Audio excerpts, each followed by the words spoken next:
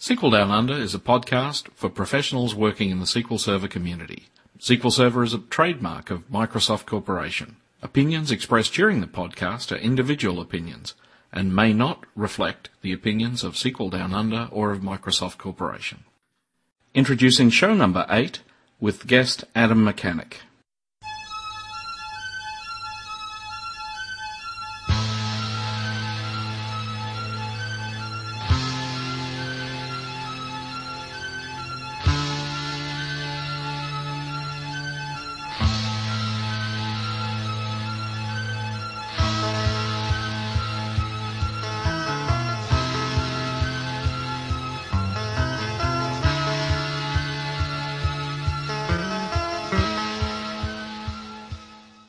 Adam Machanic is a database-focused software engineer, writer and speaker based in Boston, Massachusetts.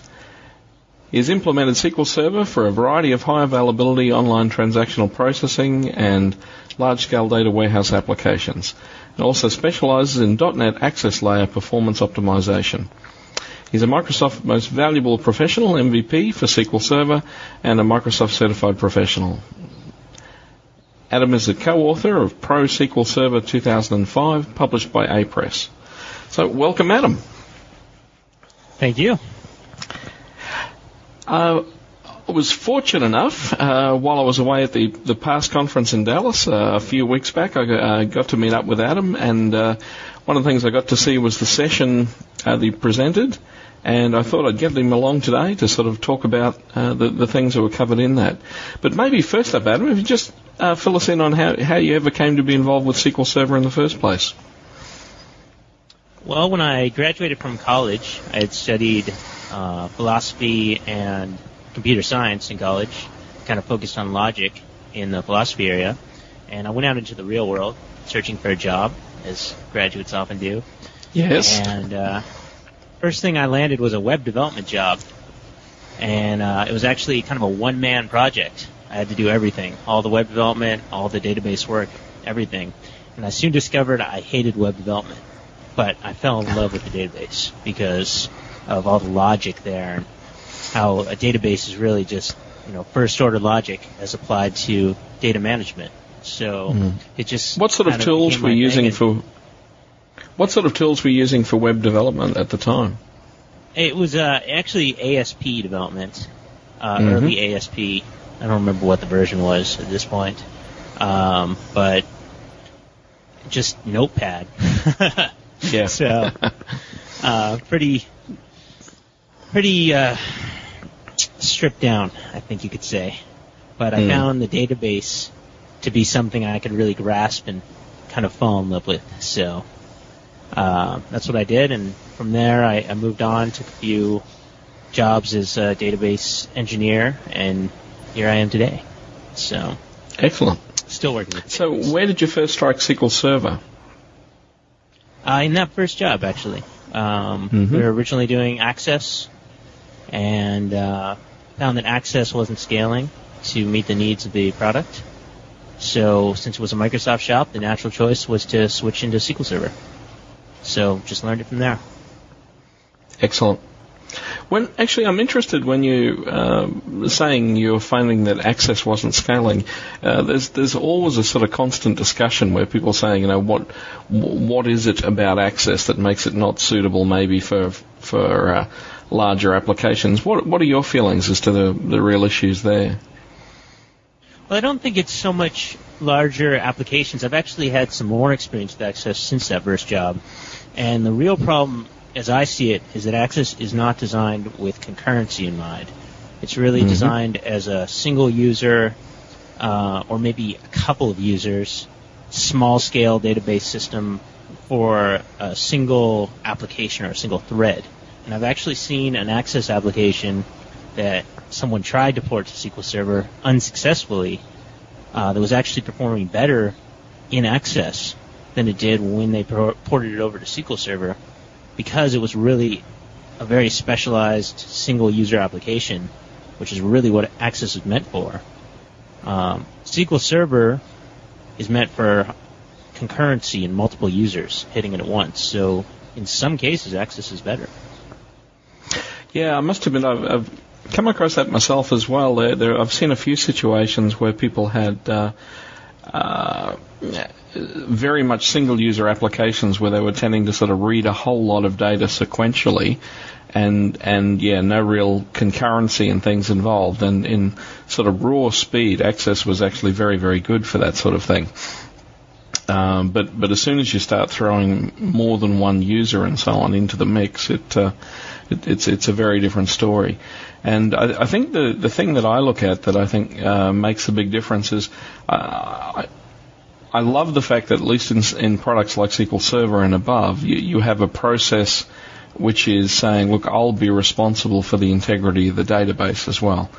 Rather than with something like Access, I mean, you've got every individual client being responsible for the integrity of the database. Right. And the other thing with Access, when people try to upsize from an Access installation into a SQL Server installation, is they don't realize that Access is half database and half user interface. And a lot of people don't really understand when they're trying to upsize that SQL Server is no user interface at all. So they try and turn Enterprise Manager into the user interface. And they're using the table editing features and going in asking questions on the forums. Why can't I see all my data in Enterprise Manager? And I think this causes a lot of problems, kind of misconception about what SQL Server is compared to Access. Yeah. So what version of SQL Server were you first involved with? 6.5. 6.5, yeah. What were your thoughts on the product or at the time? I suppose the thing I'm sort of prompting, I thought it needed a lot of management compared to now. I think so. I wouldn't say that I knew anything about management at the time.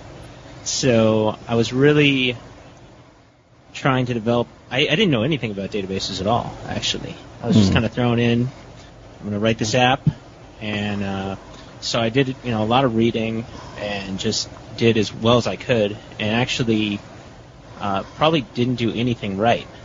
So it wasn't probably until sometime later when I was on 7.0 doing some real development on a real team with people who actually knew what they were doing that I figured out what was going on. So at that point, I'd say I was about as naive as possible. And That's okay. I can't even comment. That's all right. What I'm interested in, well, in the first of the topics that you were covering in the session at the past conference was stored procedures as APIs, and so maybe if we could start there.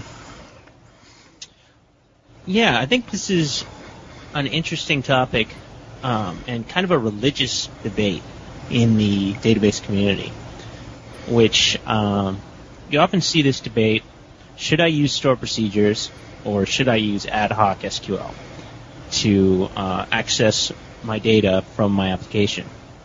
And oftentimes when you see these discussions and these debates, it always goes to performance. Everyone's debating stored procedures can perform better. No, I can make ad hoc SQL perform better in these cases. Blah, blah, blah. Well, I don't even want to get performance involved in this conversation because for me, this is actually a very central software development question. It's one of coupling. And when we talk about coupling, we refer to two systems.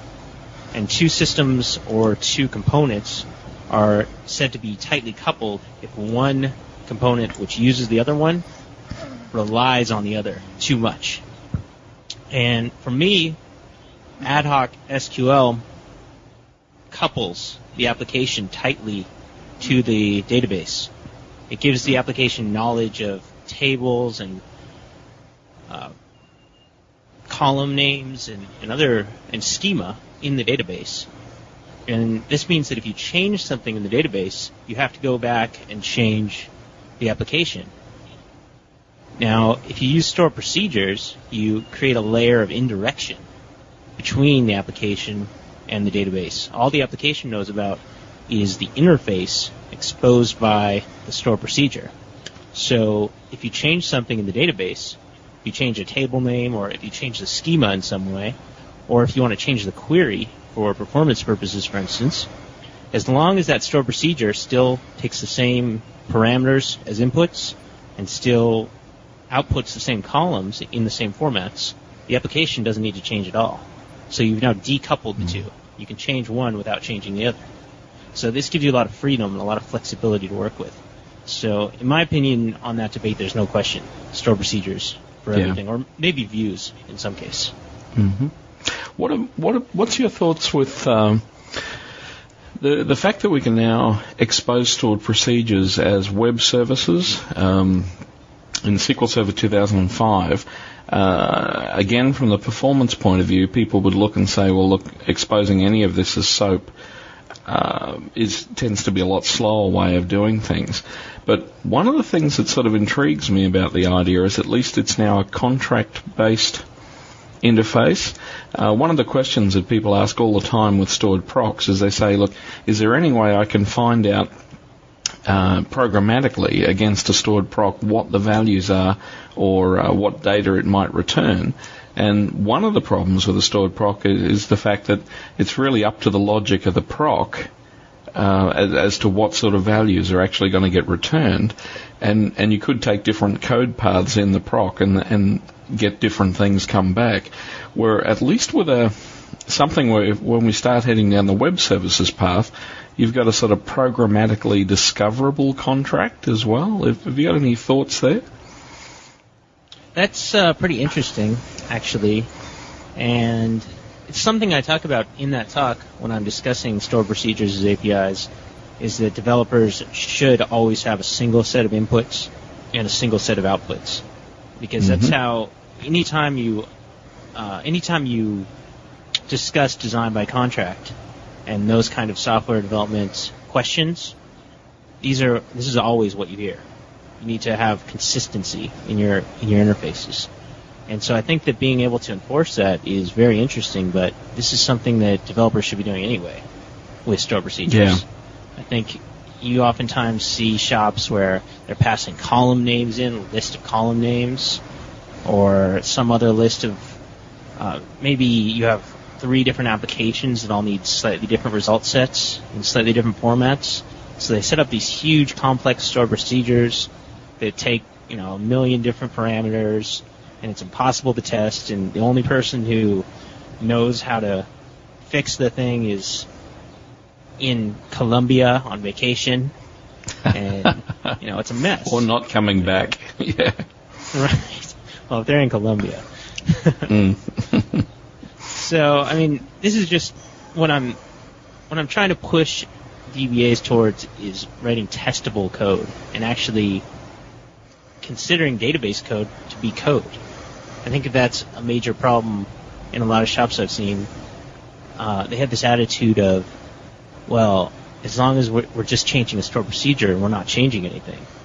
Well, you are changing something. You're changing the code that drives the data. And if it's a data-driven application, that's very important code. That's the code that runs the application. Yeah. I think that attitude might be changing in some shops, but I still see a lot of shops that aren't even using source control for their database code for stored procedures. And that scares me. So actually, which source control systems have you found useful for stored procs yourself? Well, obviously, the free one from Microsoft, well, I don't think it's actually free, but Visual Source Safe is obviously very popular and very easy to use. No big deal. I really like a source control system that's not very well known. It's called AccuRev, AccuRev. And I think that that's the most amazing source control system I've ever seen. It's all screen-based. And they have this totally different idea of how to do source control. And they have this model where every change you do creates automatically under the covers a new branch. And so you can have lots of people working simultaneously on the same code. And it branches everything automatically. And then when you're ready to deploy, re-merges everything almost automatically for you. And it's just really, really cool source control system. I wish they had a lot more people using it so that they could keep making it a little better. So I think they're doing pretty well, though, at this point. Yeah, at least with SQL Server 2005 in the the new management studio, there is a degree of the ability to integrate with source code control systems, but I think that's still been one of the main missing areas in the product is some sort of deep integration with source code control. Yeah, I agree. I also think a lot of the problem is, again, that attitude about how to do source control. There's a product called DB Ghost, for instance. It's been pretty popular. Mm-hmm. And DB Ghost will actually go out and detect changes in the database and automatically check them in for you.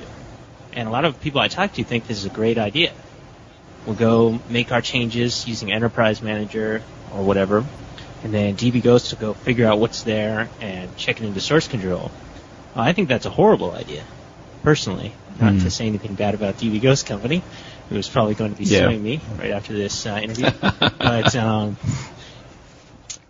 in my opinion, the correct order of operations is that you check a known piece of code out from a source control repository, make your change, verify your change, and then you knowingly check it back in and promote it to testable code. If you have a piece of software automating this process for you, you don't know what you're getting because someone might have gone in and made a change in the database for testing purposes. That's one of the problems with working with databases from a development standpoint is that anyone can go in and alter anything that they have access to, and you won't know about it. Not like compiling an application where you'd find out about it because dependencies have been broken. So people need to control it themselves, not rely on SQL Server or a third-party product to kind of hack the source control, if you will. Yeah. Actually, the dependency one is sort of interesting because one of the areas, again, that I wish there was an option to get around in SQL Server is things like the deferred name resolution, the fact that I can come up with an incorrectly spelled name of something, for example, and it's not going to pick that up at the point I create the proc. It's going to sort of assume that that's some name that it just doesn't know about yet.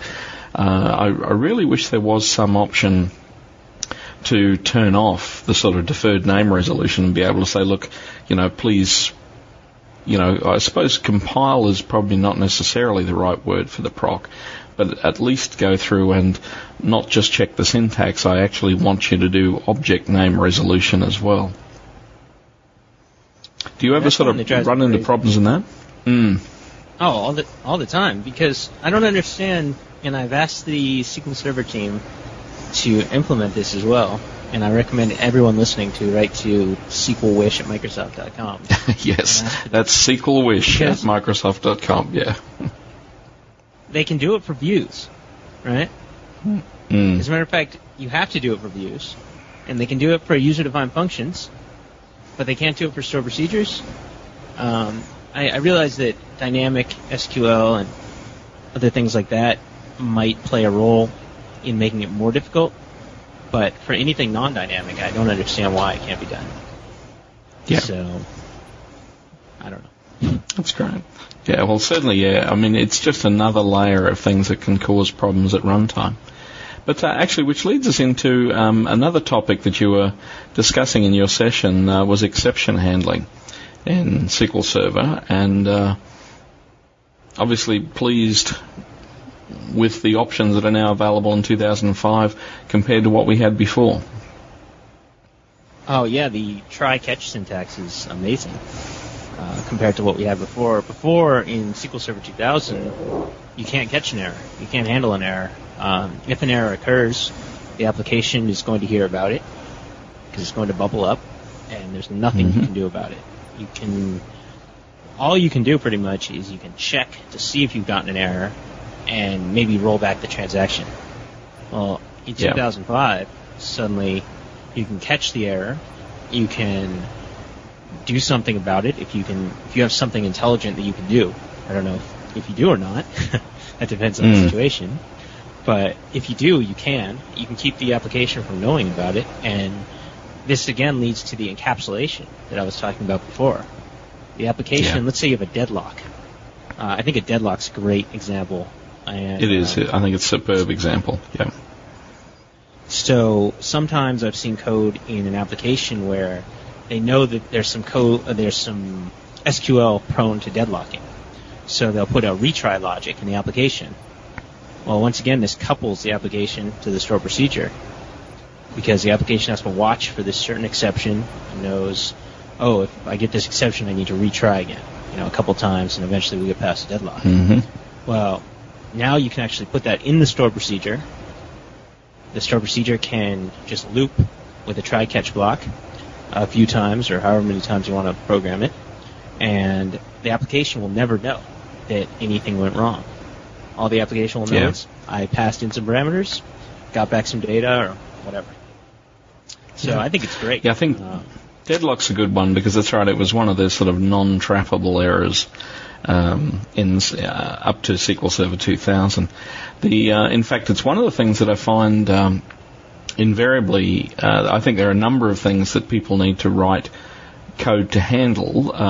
There are various sort of errors that can be dealt with in code, and I'm always sort of disappointed to see that bubble up to the user instead of being caught. I think deadlocks are one example of that. And in fact, it's also a good example of why I think you've also got to trap all the error messages, because again, the error message from the deadlock, the one that tells the user they've been chosen as a deadlock victim, doesn't particularly go down all that well with end users if they manage to end up seeing that. Well, that's very true. It's also important from a security standpoint to never show end users the errors that are generated in the database layer. In order to protect against SQL injection attacks and things of that nature, if you start showing errors, experienced hackers will be able to exploit them and attack your system. So anyone who's showing the user the raw error is just asking for trouble anyway. Yeah. Plus also, a lot of them look silly. Things like unexpected error or worse, catastrophic error. That's sort of heart attack material for an end user anyway. I think all that sort of stuff has to be caught and turned into some sort of, or translated to something more pleasant for the user anyway. So. Yes. No, that's great. The other sort of errors that I suppose the other thing that sort of looked ugly, I think, before, is that the only thing you had was the sort of an error variable, and I think the thing is, if you made extensive use of that, it tended to make the stored procs, to me, look almost a bit like some sort of VB script thing where we used to do, on error, resume next, and after every single thing you do, you were sort of checking the value of the variable to see if something went wrong. And a lot of stored procs end up looking like that today, and I think the structured exception handling, again, allows you to write much cleaner looking code. Well, I think a lot of people have advocated over the years checking the value of that error. But I really like the transact abort setting instead, which... Actually, that's a good one to mention, because, again, that's not well understood, I think. This is the set exact abort on. Yeah. Right. So that option changes the default behavior. Basically, let me back up for a minute. In SQL Server, there are 3 primary types of exceptions you can get.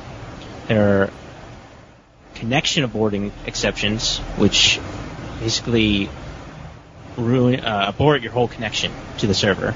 And those are really, really fatal exceptions. And then one step below those are batch aborting exceptions. And these, when you send requests to SQL Server, you can send them a batch at a time. So, for instance, you can send 2 select statements at once in the same batch, or 2 updates, or whatever. And a stored procedure is 1 batch, for the most part. Dynamic SQL changes that a little bit, but we won't get into that. So, just assume that a stored procedure is a single batch. If you hit certain exception types, it'll actually abort the whole stored procedure. So if you're on an update, for instance, and there's another update after it, and the first update has an exception, the second update won't get hit, and your transaction will be rolled back and everything. But then you have these exceptions called statement aborting exceptions. And so let's say you're on an update and you hit a statement aborting exception. The next update is still going to run. And that can put your data into an inconsistent state. So what this set transact abort setting does is it turns the statement aborting exceptions into batch aborting exceptions. It upgrades them. And it rolls back your transaction if you hit any kind of exception. So instead of having to check the value of add error after every statement, like we normally would, you just set transact abort on at the start of your stored procedure, begin your transaction, run everything, and if you have any exception, it'll automatically be rolled back. Makes the code a lot cleaner, and that's how I do most of my work, personally. Yeah, that's great. That's probably a good point. We'll take a break for a few minutes, and then after the break, we'll come back and talk about testing. Great. As well as community resources such as this podcast, SQL Down Under offer mentoring services and both private and public training options. If you need to get your project back on track, or if you need to get it off to a good start, why not give us a call? We have also recently introduced a series of online courses available in both Asia Pacific and US-UK time zones. In particular, the first course that's offered in this series is Query Performance Tuning. You'll find details at www.sqldownunder.com. Okay, so welcome back from the break. First thing, Adam, I might get you to just tell us anything about where you live, or family, or sports, or hobbies, or anything that you want to share so people get to know you. Well, I live right outside of Boston, Massachusetts, in a town called Somerville. And what can I say about Somerville? Somerville is just a town. Nothing too special, really. Nice it's got a pleasant name. So, yeah, it's actually one of the most, I think, per square mile, there's, I think, almost more people here than anywhere else in the country. So it's extremely packed. It's lots of people living here. So it's a kind of interesting, because it's a suburb, and you'd expect probably New York City to be the most populated place per square mile in the country. Yet Somerville is rivaling that right now somehow. Okay. I'm not sure how that's possible, but anyway, it's a good place, and I live with my wife, Kate. We just got married actually in July, so that was nice. Excellent. And for hobbies, I like to brew beer. That's my hobby. So you'd be a good mate for Kent Teagles. Yes, Kent's very keen on beer. Yes, I am too. I like to brew beer, and I like to drink beer. So those two go hand in hand, luckily enough. So I have a cider actually bubbling away here, right next to me, which Excellent. is going to be ready next year. I make 10 gallons of cider a year, of hard cider, 2 batches. So how long does cider take to make? It takes about 20 minutes to make and a year to let it age until it's ready. Okay. I like to wait at least a year, sometimes 2 years. And I put everything, I have a keg system, so I make it and I leave it and let it ferment for about 6 months, and then I transferred it to a keg and let it sit there for at least 6 more months under pressure, and then it's ready to drink. So, good stuff. Excellent. And at least you don't have to sit and watch it the whole time, so it bubbles away all by itself for a year, so that's great. Because I presume it ferments over in a corner of my office, so it gives me a nice bubbling sound once every 30 seconds or so. Excellent. So, actually, next thing we were going to talk about was testing. And I must admit, in the application development areas, people seem to be getting their head around unit testing and things like that more and more by the day. But it's an area in SQL Server I see very, very little of any of this happening. Yes, that's kind of a sad state of affairs. A lot of DBAs I talk to don't know anything at all about unit testing, what it is, what its goals are. They kind of have a vague idea of testing in general. And unit testing, the goal of unit testing is to do repeatable tests on, and I'll get back to this once again, interfaces. So if you have a store procedure, you want to guarantee that the store procedure's interface, that is, its inputs and its outputs, don't change. So that if you have an application that's depending on those inputs and outputs, the contract that we were talking about before, you want to make sure that that application will always be able to use those inputs and outputs the right way, and that any other applications that you write against that same interface will also be able to abide by that same contract. So a lot of store procedure testing done by DBAs is really just one-off testing. When you write the store procedure, you're going to pass in a couple parameters, make sure you get some data back. Okay, it looks good. Ship it.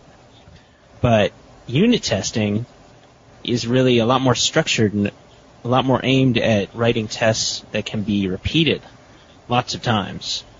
And when I say lots of times, I mean preferably multiple times a day. In a lot of cases, there's this idea of continuous integration that's really popular right now. And this is where they actually have servers 24 hours a day just running unit tests.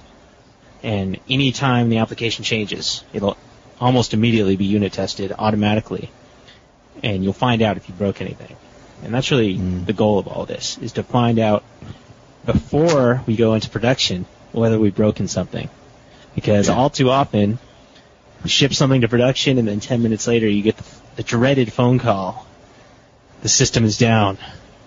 You know, and then you have this big kind of firefighting mode that you get into, and you're trying to fix everything really fast, and you don't have time, and you're stressed. And it's a bad situation, and something I would rather not repeat again in my life, if possible. So, actually, I think one of the challenges with testing in databases compared to apps, with apps, most procedures in applications don't tend to have a permanent effect. They'll have something where you can pass a series of parameters and it ends up returning some value.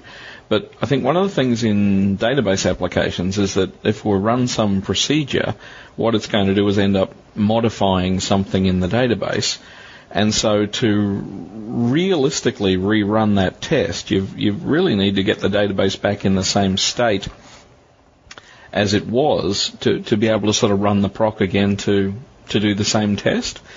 And I think that's one of the things that people tend to find a bit of a challenge with database testing. And I've even seen test rigs where people end up starting the test suite by, restoring the database from a backup or something like that.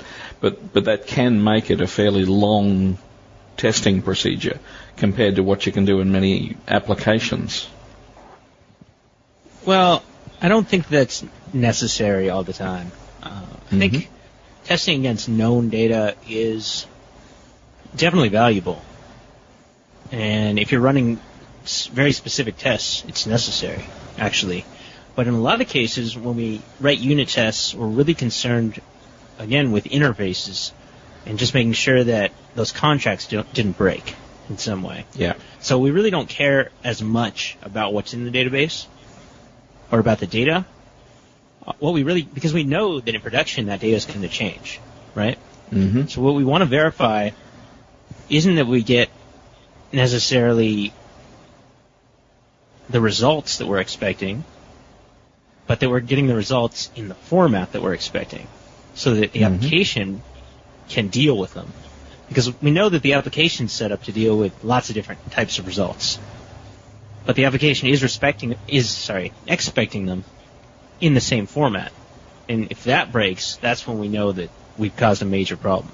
And so that's when you'll, a lot of times, ship something to production and suddenly you'll start getting conversion errors or something in the application because the store procedure is suddenly returning the data in maybe big int instead of int. Someone had to change for some reason. Oops, forgot to test that. And that's the kind of problems that I think unit testing is really useful at finding. Mm-hmm. Now, in the session you did at the PASS conference, you also had discussion on sort of white box testing and also some macros and things that you had produced. Yes, I think not all exceptions can be tracked down, as I said, with unit testing. If they could be, we probably wouldn't have quality assurance departments in our companies. A lot of exceptions are internal or are not of the nature of interface exceptions. So interface exceptions that we look at with unit testing, and that's kind of a black box test. The unit test doesn't know what's going on inside the store procedure, doesn't care what's going on. All it knows is you pass in something in one format, and you get it back in format. Both formats are known to us. That's all we know. Now, a white box test, on the other hand, is a test where we know what's going on inside, and we're actually testing the internals. And that's really kind of a form of debugging. So what I found, I worked for a while as a C++ developer, and I found that in C++ world, a lot of people were using these things called assertions. So what an assertion is a special statement that you can put into your code, and you are declaring a certain condition to be true at that point in the code. So, for instance, I can say, I assert that at this point in the code, this variable must be equal to this value. And if that variable is not equal to that value, it'll throw an assertion failure. And what the assertion failure does is it raises a very high-level exception and stops the code right there. So that if you're debugging the code, you immediately find out when something's wrong. And this is an internal test because you actually put these assertions inside the code at various points where you have logical assumptions that you're making. So it's a way of kind of documenting your assumptions in your code and automatically testing them as you're debugging and as you're running the code and as you're going through quality assurance. So this is something you turn on during debugging and you turn off when you roll to production because two reasons. One, the application code might be set up to deal with some of the problems in the real world. So you don't want end users getting a bunch of these assertion failures. And two, they can cause performance problems if you're continually testing lots of different conditions. So I realized that nothing like this existed in the SQL Server world. So what I did was I rolled my own. And I ended up with a library called T-SQL Assert. And in order to create that, I actually had to write another library first called T-SQL Macro, which is a macro framework. And this lets you define kind of code expansion macros in your SQL code. And again, you can write complex testing logic in these macros and then programmatically turn them on or off. So I think I'm pretty happy with the results, and I'm trying to convince others to start using this stuff and get some testing done. Yeah. Now, you have those available for download from your site? Yes, it's on datamanipulation.net /T-SQL macro. And so datamanipulation.net /T-SQL macro. Yep. Yes. And there's a bunch of documentation and descriptions about how to use the thing, and you can download it and give me a bug report, all that stuff. I've only gotten one bug report so far, so I'm pretty disappointed in the user community. Well, either I'm disappointed in the user community, or I've done a great job. I'm not sure which. That's left to be seen. That's great. Actually, the other one that we didn't mention was T-SQL Unit. Yes, well, that's the T-SQL unit testing framework. And I don't remember the gentleman's name who wrote it off the top of my head. But that's actually been around since 2002, I believe. And I don't think it's gotten a whole lot of use. But I think it's a great toolkit. And basically, in .NET in Java programming, you have these frameworks called NUnit for .NET and JUnit for Java. And so what this guy did was he created a very similar framework for T-SQL called T-SQL Unit. So this lets you write tests, which you could do anyway, but what it lets you do is run tests in a very easy, very automated way, and it handles all the reporting for you. So it logs all your tests, and you can tell it, I want to log these things for the test, and I want to run these tests, and it basically gives you a framework for controlling all of that. So it's a good thing to use, and when I was actually writing T-SQL Assert, I was thinking about T-SQL Unit at the same time, because these Java and .NET frameworks have assertion frameworks built into them to help developers more easily write their unit tests. That wasn't in T-SQL Unit, so again, I think these all go hand in hand. Yeah. That's great. Well, listen, that's most interesting, Adam. The other thing I suppose we should find out is just what else is coming up in your world at the moment. So in terms of travel and things, or presentations, or books, or anything on the go, I was really great to get to meet up with you when we had the past conference. It was for the listeners. One of the things that was different this year is the MVP summit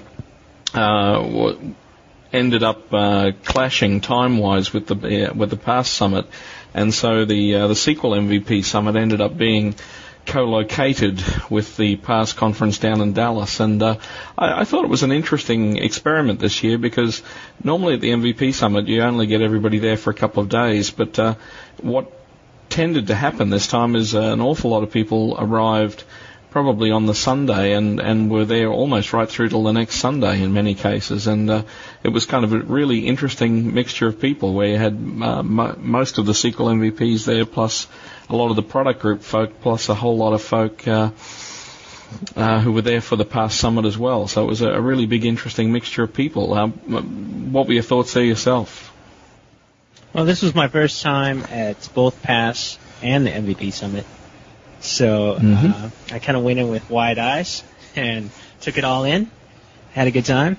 Found that the Europeans like to drink a lot, and yes. I'm not so sure about you Australians, but I didn't see you guys partying quite as much. I was a little disappointed. Yeah, but maybe next time. I think you guys need to have a drinking contest against the Europeans and prove who are the better drinkers. I think that would be an important experiment, and would really lead to a better understanding of our interpersonal relationships. That's great. So what's coming up in your world? The book I co-authored just came out, Pro SQL Server 2005. I'd like everyone to go buy that right now. And that's Pro SQL Server 2005. That's on A-Press?